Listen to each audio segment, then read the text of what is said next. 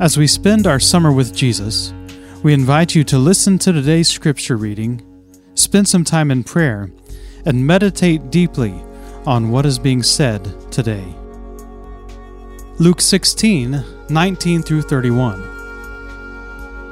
There was a rich man who was dressed in purple and fine linen and lived in luxury every day.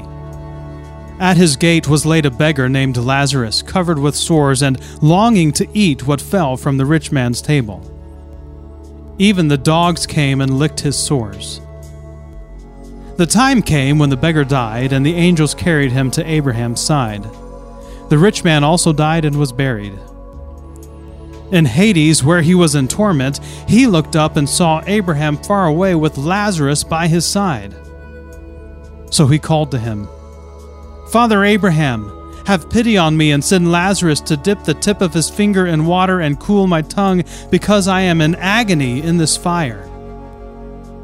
But Abraham replied, "Son, remember that in your lifetime you received your good things, while Lazarus received bad things.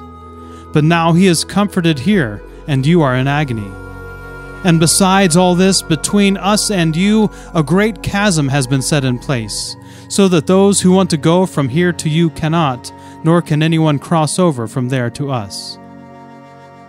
He answered, "Then I beg you, Father, send Lazarus to my family, for I have 5 brothers. Let him warn them so that they will not also come to this place of torment." Abraham replied, "They have Moses and the prophets. Let them listen to them." "No, Father Abraham," he said, "but if someone from the dead goes to them, they will repent." He said to him, "If they do not listen to Moses and the prophets, they will not be convinced even if someone rises from the dead."